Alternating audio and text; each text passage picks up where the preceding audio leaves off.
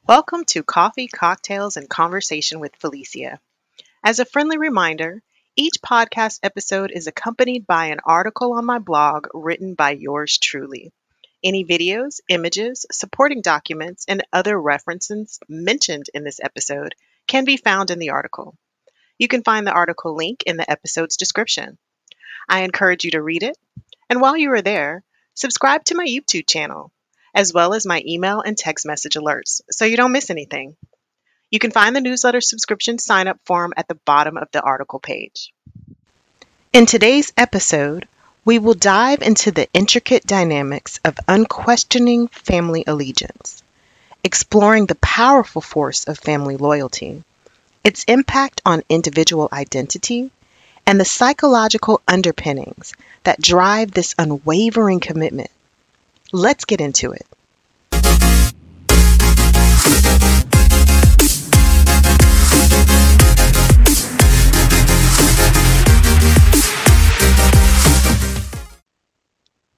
It's the holiday season, the time of year when most people are expected to attend family dinners, exchange gifts, and catch up with the relatives. It is a time for establishing family traditions with the children and/or enforcing them. It is the time for resharing stories that are told year after year and creating new memories for the future storytelling of the next generation. It is a part of our culture and heritage. But is it always healthy? The holidays can be a very difficult time, especially for anyone who has experienced the damaging effects of blind family loyalty. Every year, I find myself in a number of conversations with different individuals about the holidays. Some of those conversations are repetitive. Some are with people who are new acquaintances, and some with total strangers. No matter the year or the situation, I always find myself in a discussion with someone about whether to attend or not to attend their family holiday dinner. It seems that many people just don't want to go to the family dinner, but debate on whether or not they should. I recently had a discussion with a relative of mine, and I asked if another relative was attending a family function that we were having. I was told that the relative was not attending, but when I asked why, I was informed that this relative had decided to never attend another family function because of deep-seated issues that they held against some members of the family. Due to these issues, this particular relative had disowned the entire family. That made no sense to me at all. I know this person had no issues with me specifically, so why disown me? Initially, I was offended to hear this, but then I started thinking about the concept of attending family dinners or any other family function. If there were members there that you really just don't want to see and just don't want to interact with for one reason or another. What if there was someone at the dinner who hurt you? Physical abuse, sexual abuse. What if the other family members don't know about this? Or worse, what if they do know about it and every one of your family members chooses to ignore the situation or just straight up pretend that it didn't happen? Why do we torture ourselves like this when it comes to family? Why do we feel the need to show loyalty to family members without hesitation or questioning why? Where is the line drawn between family loyalty and blind family loyalty? In many families, children learn to do what they are told. Don't question your elders. These things include situations such as ignore your dirty uncle at the dinner table, or don't mind your aunt when she gets drunk. She doesn't mean what she says. We all have at some point heard things like this in our lifetimes, since childhood. In my family, there are a lot of secrets, and we aren't supposed to talk about certain topics or even ask questions about them. Doing so will ultimately get you cussed out. And don't you dare speak negatively about anyone who has died, no matter how evil or sinister they were, because, and I quote, they aren't here to defend themselves, unquote. Really? I just never understood that one. Year after year, we listen to family members complain about certain others and how they hope to not see them at Christmas dinner or any other family function. We watch our loved ones unhappily sitting in a corner of the house sulking. Everyone else is having a great time and they're just off to themselves, maybe pretending to watch whatever's on the television or drinking themselves to death. If we ask them why they're sitting by themselves, on cue, they will say, quote, "I'm fine. Don't worry about me. Go have fun and enjoy the day." End quote. After years of doing this from childhood, you learn to stop asking these people. And your actions are validated when the rest of the family doesn't ask either. Then one day, that same family member you always saw sulking in the corner just stops coming around, period. And no one in the family will tell you why. They'll just leave you with a blank statement like, "Oh, well, that's just their decision. That's what they decided to do." Or, "I don't know why, but it's probably better just not to ask." All of these toxic traditions are embedded in us at a very early age. We are taught that if we behave, everyone will be happy, especially at Christmas dinner. And the day won't be ruined by you asking your questions. Naturally, as a child, we want to please our parents, so we do exactly what they tell us to do. And by doing so, we learn very early on how to suppress our feelings. Additionally, we learn the fine art of being quiet, being good, and not rocking the boat. Unfortunately, that unhealthy denial of our feelings as a child follows us into our adult relationships. Loyalty is essential for genuine family solidarity, but blind loyalty leads to family dysfunction.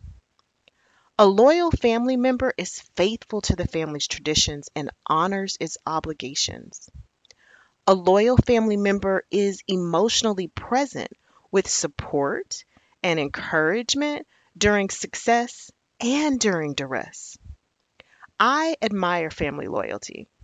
You know, the kind you see in the movies or in TV shows where everyone sticks together to help and benefit the others. However, I don't believe in blind family loyalty. Someone with blind family loyalty allows the family, or they follow the family in lockstep, and they never question the family or the traditions. This is usually done unconsciously because they don't want to upset or anger another family member. A practice of keep the peace mentality. Sometimes the blindly loyal member will go along with something even when common sense and rationale plead with them to speak out. Sometimes the blindly loyal member rejects hardcore examples of a family's neurotic, enabling, and codependent responses, and that behavior hurts and damages their relationships. How so? Well, families operate on a continuum of being open with their communication or closed. Families with high functioning open systems can address any topic, even when extremely painful, difficult, or sensitive, such as loss, divorces, mental illnesses, secrets, alcoholism, various abuses, feelings of shame, having affairs, death of a loved family member, things like this. These high functioning families feel confident and secure enough individually and as a family unit to discuss these circumstances and call them what they are. Individual expressions are not only permitted, but they are also encouraged. And while I agree it can be complicated and maybe sometimes tricky at times where family confidences are concerned, it is not impossible to negotiate peaceful outcomes. But that dynamic is not the same case in the closed, blindly loyal family. For example, in a blindly loyal family where the father was cold and dismissive to his children, and now one of those children or another family member wants to let the cat out of the bag, this member is often rejected by other family members just for speaking the truth.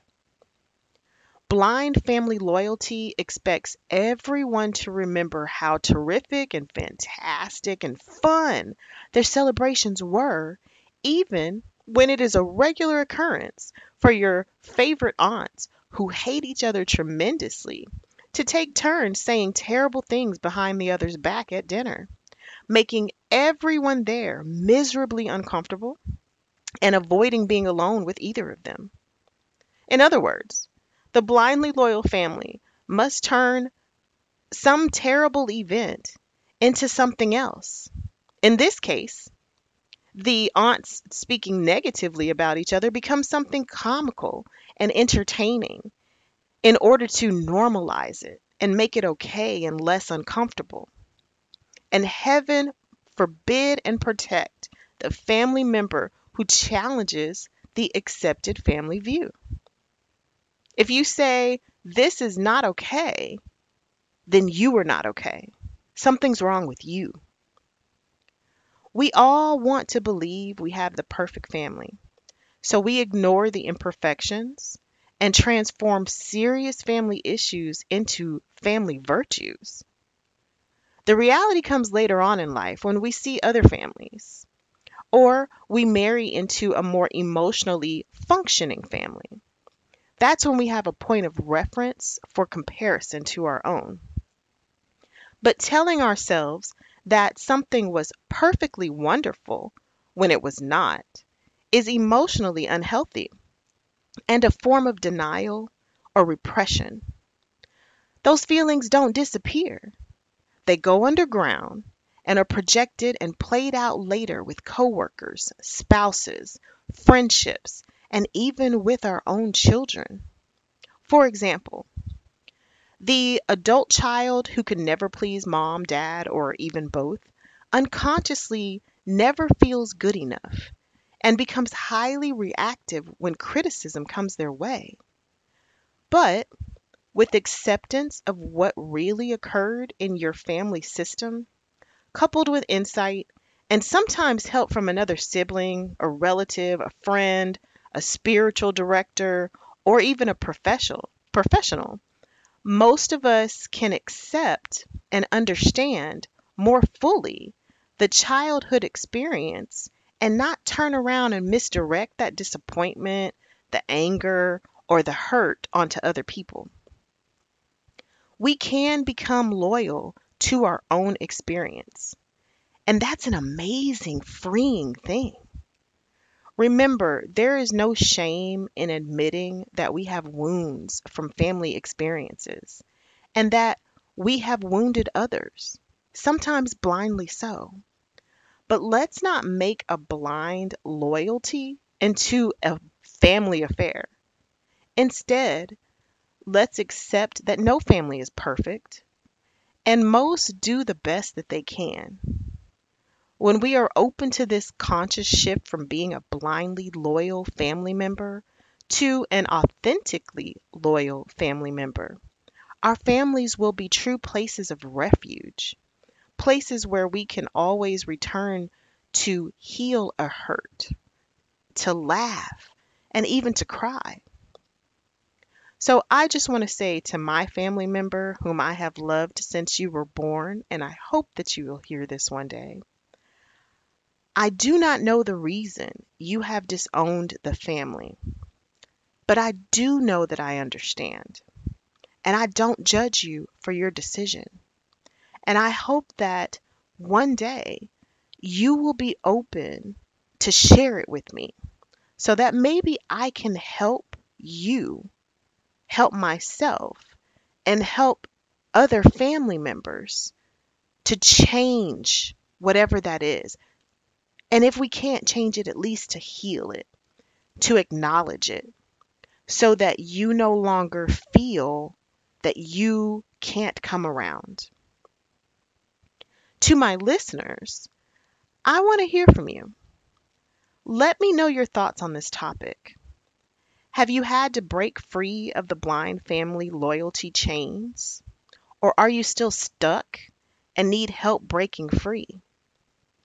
Please share your experiences with me. I would love to have you on my show. I want to thank you again for joining me on Coffee, Cocktails, and Conversations with Felicia. I hope you have a wonderful week on purpose, and let's chat again soon.